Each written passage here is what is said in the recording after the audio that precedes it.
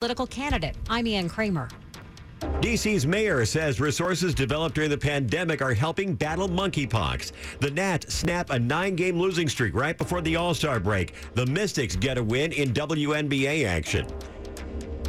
It's 1 o'clock.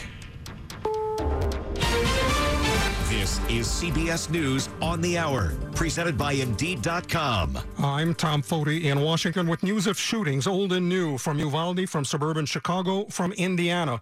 But we start with a trial starting today in Florida for the gunman in the 2018 massacre at a Parkland, Florida high school. A jury will decide whether Nikolas Cruz should be executed or receive life without parole.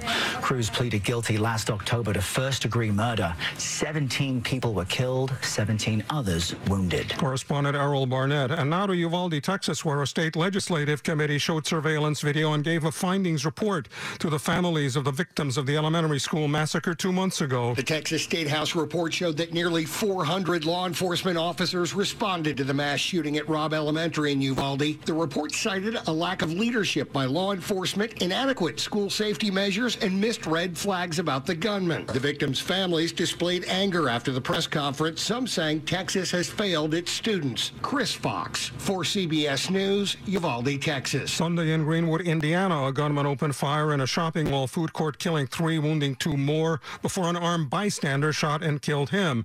And there will be funeral services Monday afternoon in suburban Chicago for Kevin McCarthy, killed in yet another mass shooting, the one in Highland Park, Illinois, at its 4th of July parade. On and off Trump advisor Steve Bannon goes on trial in a few hours for contempt of court, refusing to cooperate with the January 6th House committee. Bannon's lawyer now says he is willing to engage. It might be too little too late for Steve Bannon to file a letter saying that he's willing to testify. But if he's able to get in front of the jury that he has backed down, some jurors might give him a break and say that there's no need to hold him in criminal contempt. Legal analyst Laurie Levinson. The latest on COVID-19, the new subvariant is spreading fast and is so far immune to vaccines and previous infection immunity. Advice from White House COVID-19 response coordinator Ashish Jha. If you're in a crowded indoor space, that's especially if it's poorly ventilated, wearing a mask reduces your risk of infection and reduces your risk of spreading it to others. He was on ABC. On the Weather Watch, forecaster David Parkinson. Really widespread heat across the west of the Mississippi portion of the United States. Basically half of the U.S. dealing with average temperatures that could be as much as 10 or 15 degrees above normal and a whole lot of triple digits. And you know where else? Britain under its first ever red heat warning, and Western Europe. Well, wait till the supermarket tabs get a load of this one. Celebrity faves Jennifer Lopez and Ben Affleck, newly married quietly in Vegas almost 20 years after they got engaged and then split. This is CBS News. Find great hires fast with Indeed. Their end-to-end hiring solution makes it easy to attract, interview, and hire candidates all in the same place. Visit Indeed.com/credit. 103, Monday morning, July 18, 2022. 75 in the nation's capital. Storms that pass and patches of fog overnight. Around 70 for a low.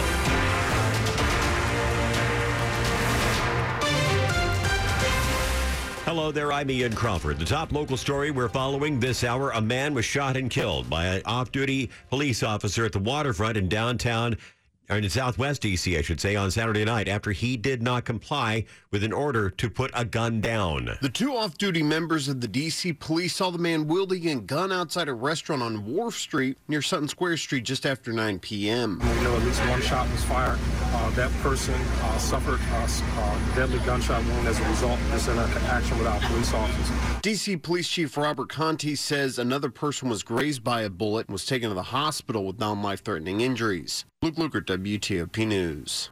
The person has been identified by police as 23-year-old Lazarus Wilson of Dumfries. It's still unclear how many shots police fired or whether Wilson fired a shot. Police aren't sure who he was aiming the gun at Saturday night. Police say Wilson's actions were captured by a surveillance camera and that a firearm was recovered.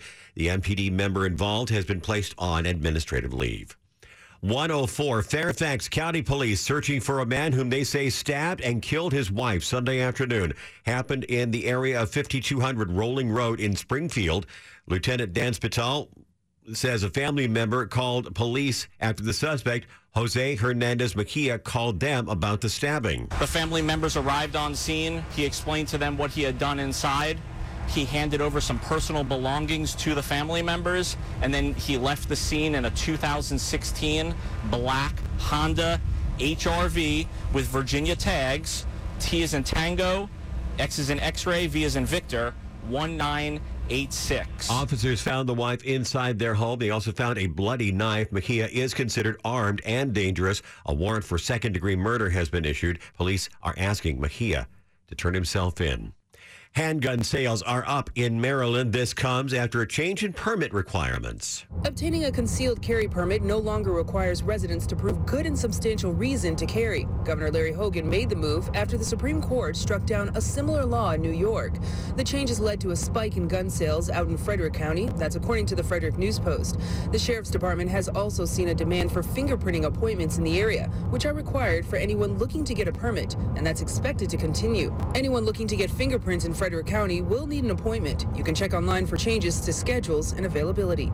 Melissa Howell, WTOP News. 106 in the days before Tuesday's Maryland primary, a political candidate is charged with making a false police report involving an adult bookstore. Deputies started investigating Ryan White's claim that an older man in an adult bookstore in Harford County where he works was forcing a child into sex with customers back in April. White, who is 54 years old and also goes by the name John McGreevy, is listed as a U.S. Senate candidate for Maryland's primary election on Tuesday. The sheriff's office says no formal report was ever filed by anyone who may have witnessed the possible crime. Earlier this month, detectives interviewed White. Detectives say they figured out he had made the whole thing up. He was arrested and charged Friday. Harford County Sheriff Jeff Gaylor says it's shameful for a candidate for public office to make up such a story and use it to further his own political agenda. Ann Kramer, WTOP News. Monkeypox virus cases in the D.C. region are up. The district has confirmed more than 100 cases, and D.C. Health has identified more than 530 people who were close contacts. On CBS's Face the Nation Sunday, Mayor Muriel Bowser credits the district's contact tracing network with identifying these cases. We already have a very robust testing regime, and we've modeled it on what we were able to do with COVID, and we're going to continue to test. And I think because of that robust testing, we're going to see more cases. But we want people to pay attention to ways to protecting themselves, especially by getting vaccinated when the vaccine is available. Bowser also says the city needs about 100,000 monkeypox vaccine doses for the current target population. They've received just over 8,000 doses so far. Just ahead of traffic and weather, a Gaithersburg-based vaccine maker gets federal approval for their COVID vaccine. A closer look ahead. It's 107. Picking up extra shifts, but now you want to be the boss. Success is getting your foot in the door, but now you want to take the next step.